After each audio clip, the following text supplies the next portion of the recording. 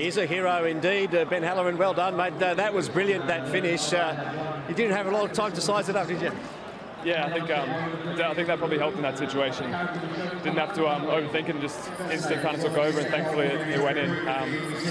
Yeah, I think we fought back tremendously well, and I think tonight was just a great exhibition of football.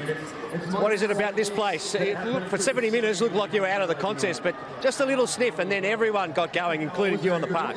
Yeah, for sure. I think we were crying out for a bit of individual brilliance. You know, thankfully Cassini delivered, and Steph was following up really, really well. And once you get this crowd behind you, it'd be quite intimidating to play against. So yeah, credit to the boys that we fought back.